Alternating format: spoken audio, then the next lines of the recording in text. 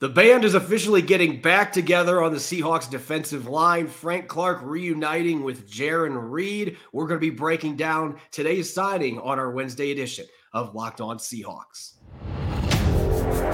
You are Locked On Seahawks, your daily Seattle Seahawks podcast. Part of the Locked On Podcast Network, your team every day.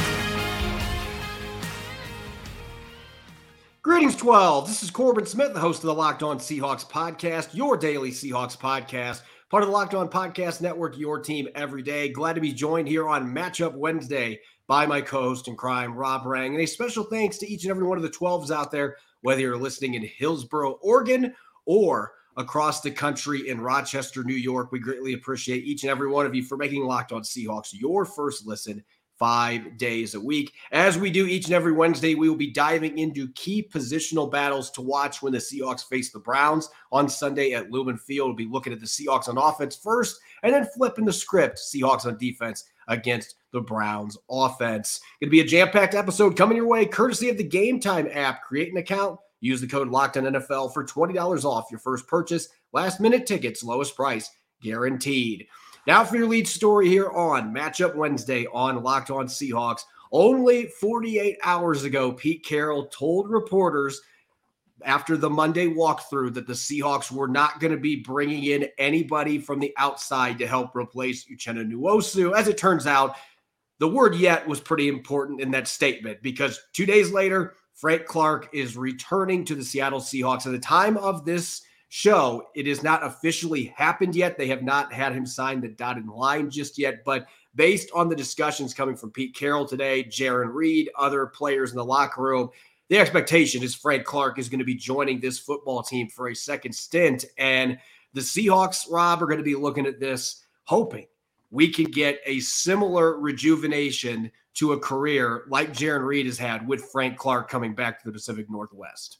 Yeah, I think that's the hope. I mean, obviously, Jaron Reed has been unbelievable so far this season. I think that it kind of harkens back to some of the other moves that the Seahawks have done in the past couple of years, Corbin, with like a player like say Adrian Peterson, who of course was such a spark to the Seahawks and what he helped Rashad Penny do. And there's been a lot of different other examples here. If you bring in a veteran player that is able to just kind of take some of the younger players under their wings, so to speak, while also contributing meaningful snaps to the Seahawks immediately. Frank Clark is a good football player. I mean, he's 30 years old. He is a 3-time Pro Bowler. Frankly, we should have mentioned him a couple of days ago. I think that you did. But I was kind of skeptical of the idea, mostly because I thought that he was going to be re-signing with the Kansas City Chiefs. Yep. If Andy Reid and, the general manager, Brett Veach, maybe if they weren't singing Taylor Swift songs in their free time, maybe they would have brought him back. I think that the Chiefs have so many good young defensive linemen. I say that in jest, of course, but still. I don't know, Rob. I don't know. It just doesn't look like this was a real love story. Exactly. Well, I don't know that many Taylor Swift songs to try and throw out a reference there, but I will say this, that I think that, again, that Frank Clark, I think has a lot left in the tank. Andy Reid said it himself just a couple of days ago. He was asked about the possibility of bringing back Frank Clark, and he said that, we love Frank, is his actual quote there, which is really similar to what Pete Carroll and John Schneider said when they traded Frank Clark to the Kansas City Chiefs, and that mega deal that ultimately landed the Seahawks the selections that included the pick that they used for DK Metcalf. So it's just kind of fun, the reunion tour. As you said, the band's getting back together again. I think that Frank Clark is going to be able to provide some pass rush. He is definitely going to be able to provide some toughness in the running game. I actually saw Frank Clark during the training camp. He was with the Denver Broncos during training camp this year, and I was kind of commenting to myself that he looked like he was in terrific shape. And so I am very encouraged by this signing for the Seahawks because, all of the different candidates that we talked about in yesterday's show, Corbin, the Seahawks are going to have to trade draft picks. They were going to have to dedicate millions and millions of dollars to these kind of rental players. Now you're getting a player who knows the area, knows the coaching staff, knows the scheme. I think that this is a big time signing for the Seahawks in a time, obviously, when they needed to address the lack of Uchenna Nwosu on the outside. This time of year, it's really hard to find players off the free agent scrap heap that are going to be able to come in and make a big difference. And the Seahawks, Pete Carroll made it clear today, they are not looking for Frank Clark to come in and just instantly replace all of Uchenna Nwosu's production. And it wouldn't be fair to expect that of him anyway at this stage of his career. But we know what's going on in Denver. And they've let go of some players. They traded Randy Gregory to the 49ers. They released Clark a few weeks ago. He's just going to be looking for that fresh start because things just didn't work in his brief time in Denver. But he had a very successful run in Kansas City. And from a scheme standpoint, yes, Seattle is not running the same defense they did when Frank Clark was here the first time around, but some positions are impacted more by that than others. And his position happens to be a spot where I don't think there's going to be much of a difference. And Pete Carroll echoed that today, that it's a very similar position they're going to be asking him to play. He played a ton of stand-up outside linebacker in his first time with the Seahawks. And most of the time he was pinning his ears back, getting after the quarterback. That's what they're going to be asking him to do. But the other thing that I think needs to be pointed out here, I'm not going to sit here and say Frank Clark has been a stud run defender during his career because I don't think that's ever been his greatest strength. But at the same time, unlike Darrell Taylor, where we haven't seen that big jump as a run defender, Frank Clark progressed throughout his career in Seattle and Kansas City and became a respectable run defender. He became a guy that you could play every down. And so I think he's going to be able to come in, and I don't know that he starts. Certainly this week, if he's going to be playing against the Browns, I don't think they're going to be starting him 5 days after they signed him. But this is a guy that could potentially start across from Boye Mafe if he plays well in a reserve role. They're looking for him, though, to be able to come in and fill some of that gap that's left behind by Uchenna Nwosu not being in the lineup. And then everybody else, Derek Hall, the rookie, Boye Mafe, Darrell Taylor, all of them need to step up to help pick up some of the slack as well. And maybe somebody like a Tyreek Smith or a Levi Bell coming up off the practice squad as an elevation for more depth. Everybody is going to have their hands on deck to help pick up the slack. They are not going to be counting on Frank Clark to do all that. But you've seen what Jarran Reed has done. And I'm not saying Frank Clark is going to have that type of a resurgence, but at the same time, how many times have we seen players come back to Seattle for a second stint with Pete Carroll? And it almost seems like they find the fountain of youth a little bit. And Frank Clark's not an old guy by any means. He's 30. He's still got plenty of tread left on his tires. So they know how to use him. Clint Hurt knows how to use him. I'm fascinated to see how this works out. And getting a player like this at this time of year, and he just happened to be available when this big injury happens, the Seahawks should be thanking their lucky stars. And John Schneider with a hell of a job getting in there and getting this deal done so they can bring him back to the Pacific Northwest. Yeah, I 100% agree with you. I really think that it's kind of fortuitous how this all kind of came together for the Seahawks to be able to land Frank Clark. Again, obviously, you'd rather have a healthy Uchenna Nwosu out there, especially considering the fact that Seattle, rewarded him with a big deal after his breakout performance a year ago. But to get a player with Frank Clark's production, his leadership that he has demonstrated, not only in Seattle but in Kansas City as well. Some of his Kansas City teammates or former Kansas City teammates, I guess I should say, are already kind of getting on social media and just kind of bemoaning the loss of a player that they thought might be rejoining them. So again, I think that speaks an awful lot about Frank Clark, especially because if you go in the way back machine, there were a lot of people who questioned the Seahawks when they selected him in the first place, but he has stayed on the straight and narrow ever since. And he has become a very durable, very reliable player. And as you mentioned, he was known more as a pass rusher early in his career. his ability to kind of time the snap and use his explosiveness to be able to kind of get past the across the face of the offensive tackle. That was his game, but he has become more physical. He has become more instinctive. So that could be exactly the type of on-field tutor that a player like a Darrell Taylor, certainly the younger players like a Boye Mafe and a Derek Hall, could absolutely learn a lot from. So to kind of echo your point here, it's not that I think that Frank Clark's going to come in and start against the Cleveland Browns, but I think that he can contribute perhaps early, whether or not be Cleveland, maybe the game after that, but also just be able to be that kind of coach on the field for those young players. Because I think you're going to see an awful lot of Boye Mafe and Darrell Taylor, but especially Derek Hall. I think you're going to see his numbers get a significant uptick in this weekend's game against Cleveland. It's a lot like Bruce Irvin, who came back last year. Yes. You're talking about two guys that came into the NFL for different reasons that were scrutinized draft picks by the Seahawks. And yet, as Pete Carroll said today, Frank Clark grew up here in the Pacific Northwest, and he became a respectable leader and on-field contributor. And then he had a lot of success in Kansas City too. So now he's no longer that young guy that's learning from Cliff Averill and Michael Bennett. It's his turn now to pass on what he has learned. And so it's a great opportunity for him. It's a great opportunity for the Seahawks. And I'm excited to see how this plays out, especially him and Jaron Reed playing together again, because we saw what they did in 2018 when they both had double-digit sacks. These two guys tend to play really well off each other.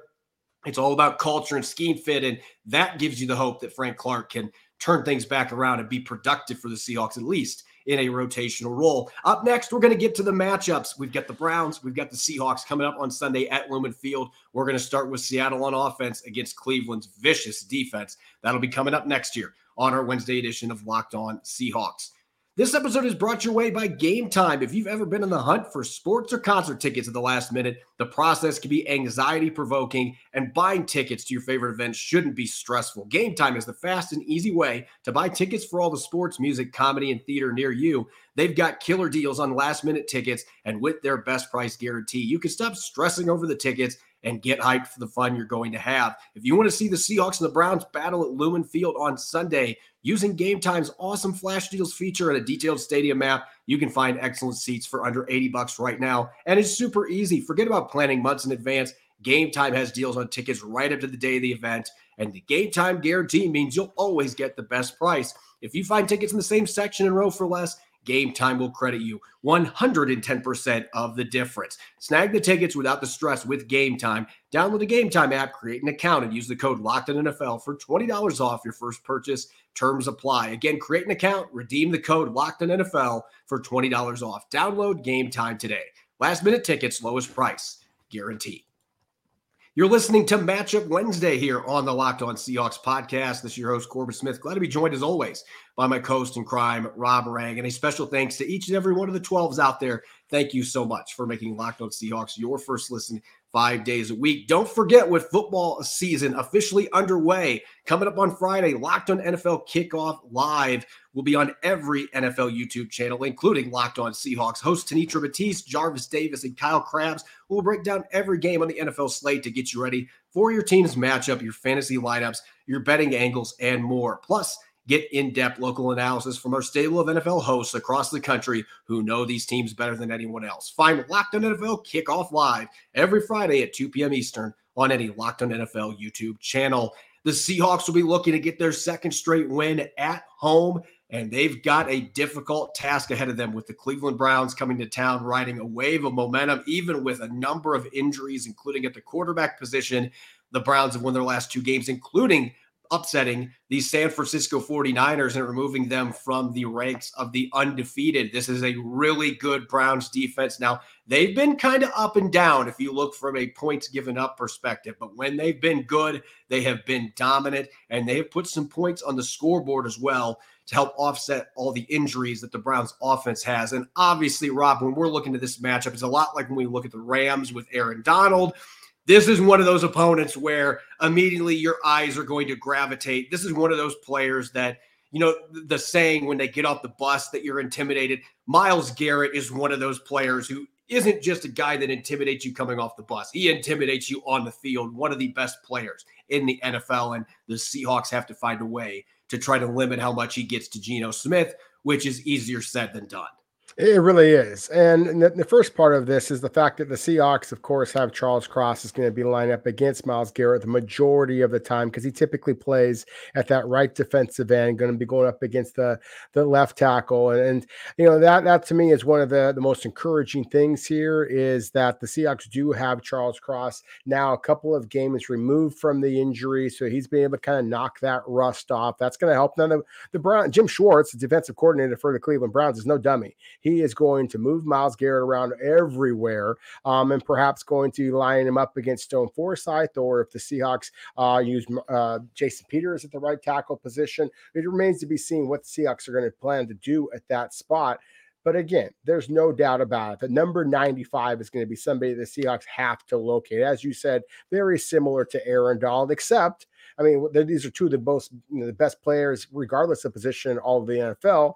Myles Garrett was drafted number 1 overall because he is the physical prototype. I mean, this is a guy who is 6'5". He's 270 pounds. He is, running in the 4.5s. I mean, he is just as cut as it gets. Whereas Aaron Donald doesn't exactly look the part of a traditional defensive tackle. Everybody in the NFC West knows what a dominant player Aaron Donald is. Myles Garrett is the same type of just an absolute one-man wrecking crew. He's got 7.5 sacks so far, Corbin. Nobody else in the Cleveland Browns has more than 2.5. He's got 16 quarterback hits. Nobody else on the Browns has more than 5. I mean, he truly is a one-man wrecking crew for the Cleveland Browns. But they also have a pretty solid other edge rusher in Zadarius Smith. Yep. Ogbanaya, the other edge rusher, actually, I think is one of those guys that has 2.5 sacks as well. The Browns have some guys along the defensive line, but you are right. The game plan, at least from the offensive side of the ball for the Seahawks, is number 1, you got to slow down number 95. Yeah, Zadarius Smith is still a very solid edge rusher and can do damage. And going up against Stone Forsythe, or if it's Jake Curhan at right tackle, whatever Seattle decides to do this week, maybe it's Jason Peters. Pete Carroll hinted that maybe he might be available this week, but whoever's over there, Zadarius Smith is not a slouch. He's a guy that can get after the QB, and they've got a couple other guys off the edge that can do damage. So this is not going to be an easy matchup, but obviously all eyes are going to be on Myles Garrett. Can we try to prevent him from taking over the game? Something that he has done time and time again this year and throughout his career, one of the true superstar defenders in the NFL today. And he looks the part, he plays the part. That is going to be problematic. And the Browns, on top of having a lot of talent on their defensive line, the edge rushing group, they've got a very good stable of corners as well. And a little bit different in terms of where they got these guys. They've got 2 first-rounders that are in their secondary at the corner position. Denzel Ward, former top 5 pick at Ohio State. Greg Newsome, who was a late first-rounder out of Northwestern. So they got some Big Ten guys staying in Big Ten country. And then Martin Emerson, who was a mid-round pick out of Mississippi State, another guy with great length. So all 3 of these corners have different skill sets. They're different sizes, but together as a trio, they are a big reason why the Cleveland Browns are the only team in the NFL that have given up less than 1,000 passing yards this year. It certainly helps having Myles Garrett up front to put pressure on quarterbacks, but this secondary is really good. So this is one of those get your popcorn ready matchups with DK Metcalf back practicing, Tyler Lockett, Jackson Smith and Jigba, Jake Bobo going up against this really good group of corners for the Cleveland Browns. Yeah, it's similar to the conversation we had a week ago in that I was arguing that the Arizona Cardinals kind of have a pick your poison kind of a wide receiver collection. They got the small, quick guy. They got the guy who can absolutely fly. And then they have the bigger receiver. Same thing here with the Cleveland Browns, except at the cornerback position. As you just explained, you had the 2 Big Ten corners that were first-round picks, and Martin Emerson, just that long, lanky kind of a guy. You would think, ideally, from a Cleveland perspective, that they would want to have Martin Emerson on DK Metcalf, who, of course, is coming off of his own injury. But even Emerson at his absolute best, he is still basically a twig in comparison to DK Metcalf. Emerson usually checking in around 185 pounds. So DK Metcalf, to me, this is one of those games where you got your week off to hopefully recover from the injury. And for those of you who are the conspiracy theorists out there to maybe kind of refocus on helping the Seahawks win football games rather than moving your way up their board here for penalties. This is the kind of a game that you'd like to think that he might be able to take over, and certainly the savviness of the route running of a Tyler Lockett should be able to get him free. I'm curious to see who at the slot receiver is able to kind of get some big plays here. Is it going to be JSN? Is it going to be Jake Bobo, who might be able to perhaps get some big plays against this Cleveland Browns secondary? That I agree with you. I think that a big part of this is the Myles Garrett factor. I think this is a good Cleveland secondary. I think, again, it's one that's been bolstered by the pass rush in Cleveland. I also think that if you look at the teams that they have played so far, there's not a lot of dynamic passing. Certainly the Cincinnati Bengals, weren't very good in that opener, and the Seahawks, unfortunately, even though they lost that game, they still were able to keep that Cincinnati offense down pretty well also. So to me, this is one I think that if Geno Smith is clicking, if the Seahawks are able to slow down Myles Garrett, I do think that they might be able to get some passing yards, perhaps some passing touchdowns on this Cleveland secondary. Running the football would certainly be a big help to that. And normally when we're talking running the football, we're looking at the guys that have the ball in their hands. We're looking at Ken Walker III going up against Cleveland's linebackers in this case. Cleveland's got some talented linebackers. They've got some really athletic guys back there at minimum. But to me, this is a matchup that is all about the trenches, particularly because Cleveland's got a guy that when we were talking free agents, Dalvin Tomlinson was somebody that I thought Seattle might take a look at because they list him at 325. If you've seen him on a TV, though, or in person as I have, I've been down in the field when Dalvin Tomlinson was with the Minnesota Vikings. That man looks like a mountain of a man compared to other 330-pound defensive tackles. He is huge, but he is not just a run stuffer. He's got some pass rushing ability. He's gotten quite a few sacks for a player that size in his career with the Giants and the Vikings.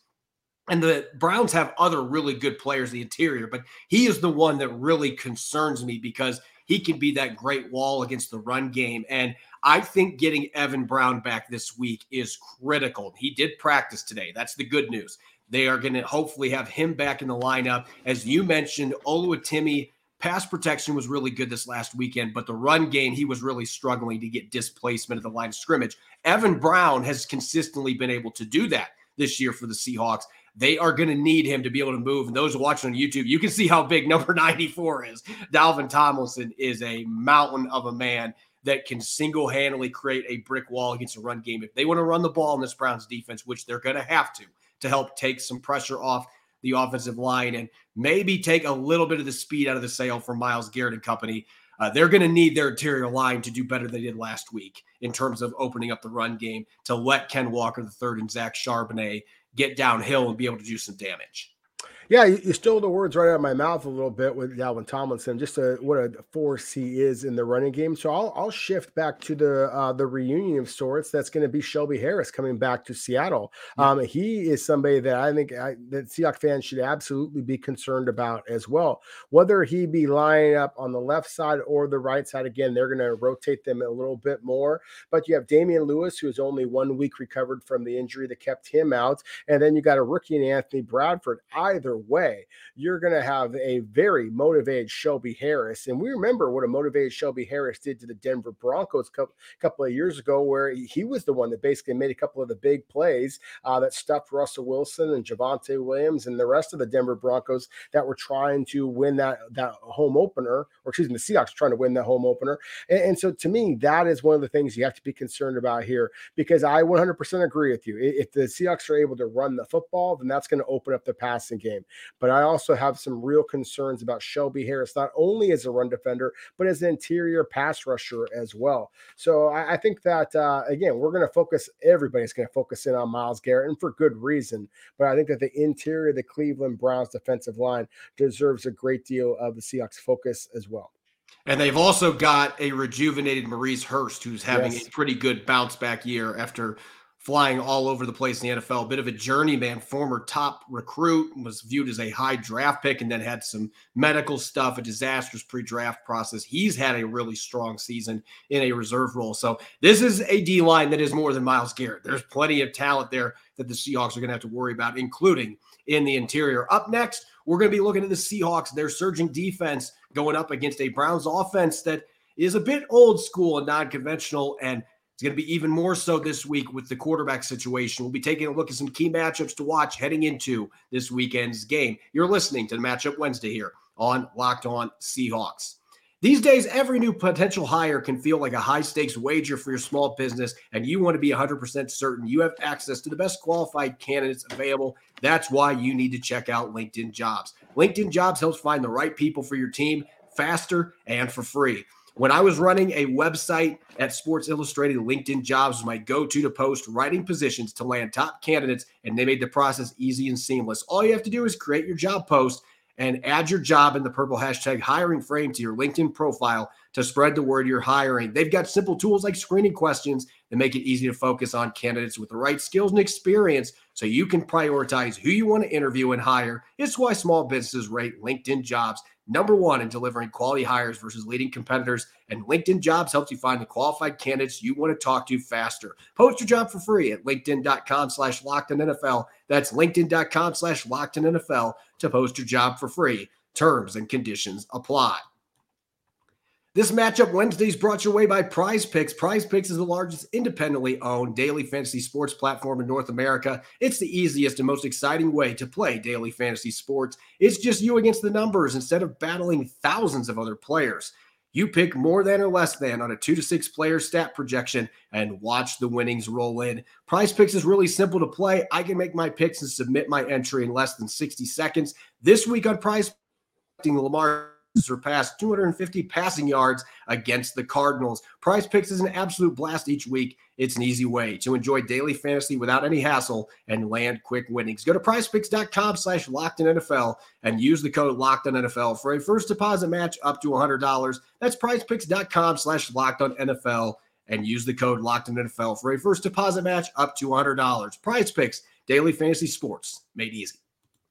You're listening to Matchup Wednesday here on the Locked On Seahawks podcast. I'm your host, Corbin Smith. Glad to be joined, as always, by my co-host in crime, Rob Rang. And a special thanks to each and every one of the 12s out there. Thank you for making Locked On Seahawks your first listen 5 days a week. We greatly appreciate it. Coming up tomorrow, I'll be joining forces with Locked On Browns, a rare matchup between the Seahawks and Browns. We're going to continue to dive into this upcoming matchup in a special edition crossover Thursday episode. Maybe some throwback references coming up as well here with the Seahawks set to wear their silver lids and their royal blue uniforms.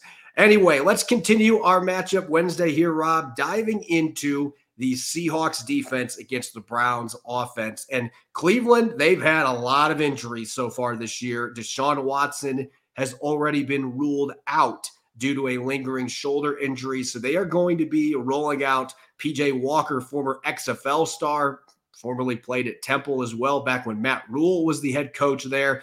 So he's going to get another start. This will be his second start for Cleveland. You could have counted last week in terms of snaps because Deshaun Watson was out pretty early in that game. But he has played a number of games now for Cleveland. But looking big picture, it feels like this game is going to boil down to, just as we talked about with the Seahawks on offense, what happens in the trenches is going to play a big bearing on how Seattle's defense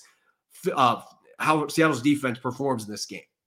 No, I 100% agree with you. I think that if you're going to focus in on a guy like a PJ Walker, he's a gutty player, but the fact that he doesn't have a single touchdown thrown yet, I think that you have to, focus your attention elsewhere. As we talked about over the first couple of days, the Cleveland Browns are not going to try and fool anybody. They're going to run the football. And if you can bottle up the interior of their running game, then it gives you a great opportunity to win. So let's focus in on what the Cleveland Browns do very, very well, because again, they've had injuries to quarterback.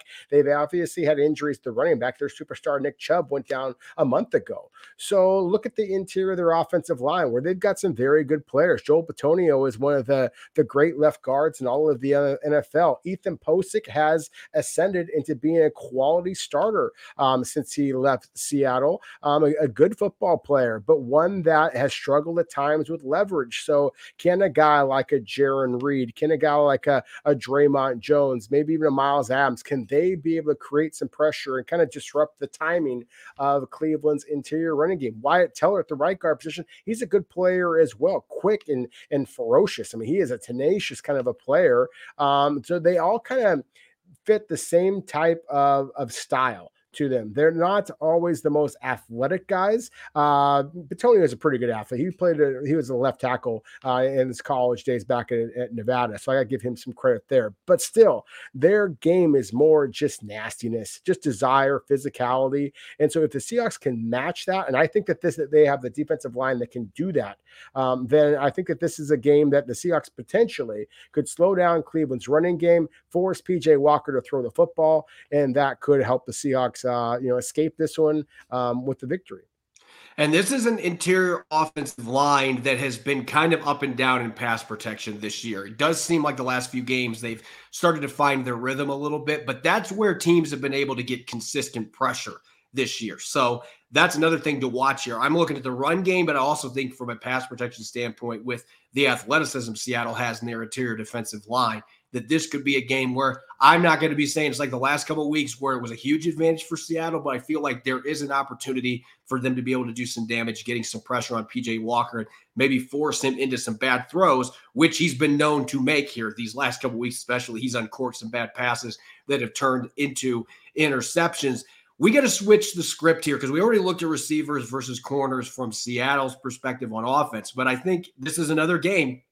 The Cleveland Browns, their passing game has not taken off because the injuries, and Deshaun Watson's not played very well when he's been healthy either. So this passing game's kind of been grounded a little bit. But you look at the receiving talent that they have. Amari Cooper is still a top 10 caliber receiver. He's having a really good year, at least in terms of receptions and receiving yards.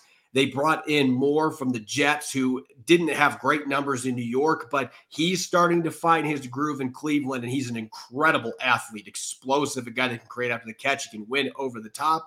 And Donovan Peoples-Jones, he's had a quiet year, but he was pretty good last year. So they've got a nice three-headed monster for Devin Witherspoon and Reek Woolen and Trey Brown to deal with in the secondary. And kind of different receivers. All three of those guys, different style receivers, again, similar to what you saw with Arizona last week. So the Seahawks are going to have to be prepared to deal with a litany of different style weapons on the outside. Yeah, I think it's going to be kind of a fun chess match in that way. As you said, the Cleveland Browns have three very different wide receivers, similar to what we saw with Arizona. To me, the one that worries me, I recognize that Elijah Moore has slightly more catches. I believe he has 25 catches. Amari Cooper, as well as a tight end, David Njoku, both have 24. Amari Cooper's been the money guy, though. I mean, not only in terms of pay, but in terms of first downs. He's got twice as many first down receptions as anybody else for the Cleveland Browns. So to me, that is the guy that you got to focus in on. You said it in yesterday's show, and I cannot disagree with you. Devin Witherspoon right now is playing like he is the best defensive player on the Seahawks roster, bar none. Now, of course, it's only been a handful of games for the rookie, but still, he has been absolutely fantastic. So I'm curious to see who the Seahawks line him up against. If they are going to be moving him around a little bit, if he's going to be playing primarily outside, primarily that nickel spot, because Elijah Moore, to your point, can absolutely fly. He is one of those guys that can make PJ Walker, who, as I said before, doesn't have a single touchdown reception so far yet, has 2 game-winning drives on his resume for the Cleveland Browns, then who is he going to lean on? And so if it is a player like an Elijah Moore who can break free and create the big play, something Amari Cooper, Donovan Peoples-Jones haven't traditionally done that. Donovan Peoples-Jones being kind of that bigger flanker receiver, 6'3", 220 pounds. Their game is more possession style. Yeah. And so I'm kind of curious to see how Seattle matches up in that regard. I almost wonder if this isn't a game, Corbin, where the Seahawks might be able to get an interception, perhaps get another pick six. And as great as Devin Witherspoon has been, as great as Trey Brown, big play Trey has been, to me, this is a game where it feels like Reek Woolen needs to kind of shake off the dust that has been his second season in the NFL so far. Wouldn't be surprised at all if he winds up getting a big interception in this game. Yeah, that's a nice prediction there. He's due. He is way overdue. And there's been a couple times he's been in the right position. So maybe this is a matchup where Cleveland's got 2 of those bigger-bodied receivers that he may match up with a little bit better. So I am curious to see how that plays out. As far as the final matchup to watch when the Seahawks are on defense, we could talk about the running backs. The Cleveland Browns are down to their 3rd or 4th string running back, and they're still going to run the ball because of the offensive line we mentioned earlier. But You threw out the name David Njoku, who I have even more respect for, seeing that he played a day after he suffered major burns on his face. I mean, that had to be incredibly painful, putting a helmet on and playing a football game. But David Njoku is a weapon and a half, super athletic, and you can see from the picture, this guy is jacked. He's one of those rare tight ends that just looks like he was chiseled by the Greek gods.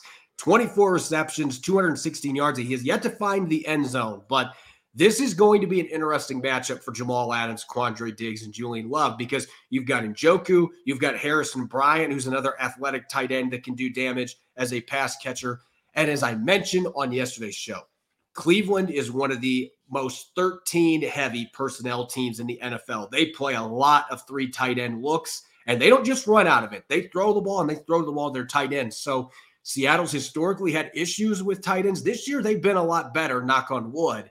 And a lot of that has to do with the safeties they've got, especially with Jamal Adams coming back. But you have to believe P.J. Walker is going to be trying to get the ball to his tight ends a lot in the quick passing game. He likes to get the ball out fast. So the safeties are going to need to really bring their A games covering these guys. Or Cleveland may be able to get that passing game going a little bit, and then some of those deeper shots might open up because the defense gets sucked in on those tight ends. Yeah, it certainly would be the game plan if I was, working for the Cleveland Browns. Is I would be looking at just the sheer talent that the Seahawks have at the cornerback spot. The fact that this is a road game, and the crowd is likely to be pretty jacked with the return to the silver helmets and the royal blue jerseys.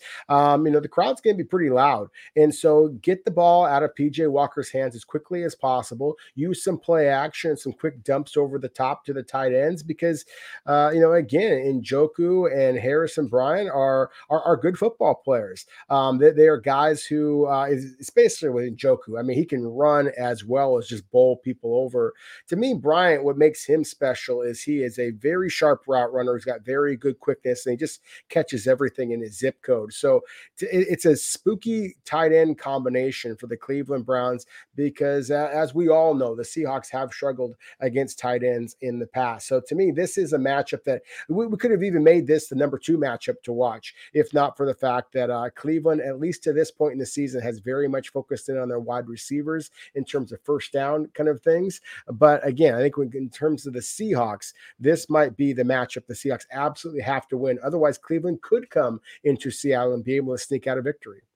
As always, you can follow me on Twitter at Corbin Smith NFL. You can follow Rob at Rob Rank. Subscribe and follow Locked On Seahawks on YouTube or wherever you listen to your podcast to make sure you don't miss a single episode. Come up tomorrow, I'll be joining forces with Jeff Lloyd and Locked On Browns. We'll be continuing to dive into this upcoming Week 8 matchup at Lumen Field. You won't want to miss it. Thanks for listening in, and enjoy the rest of your Wednesday.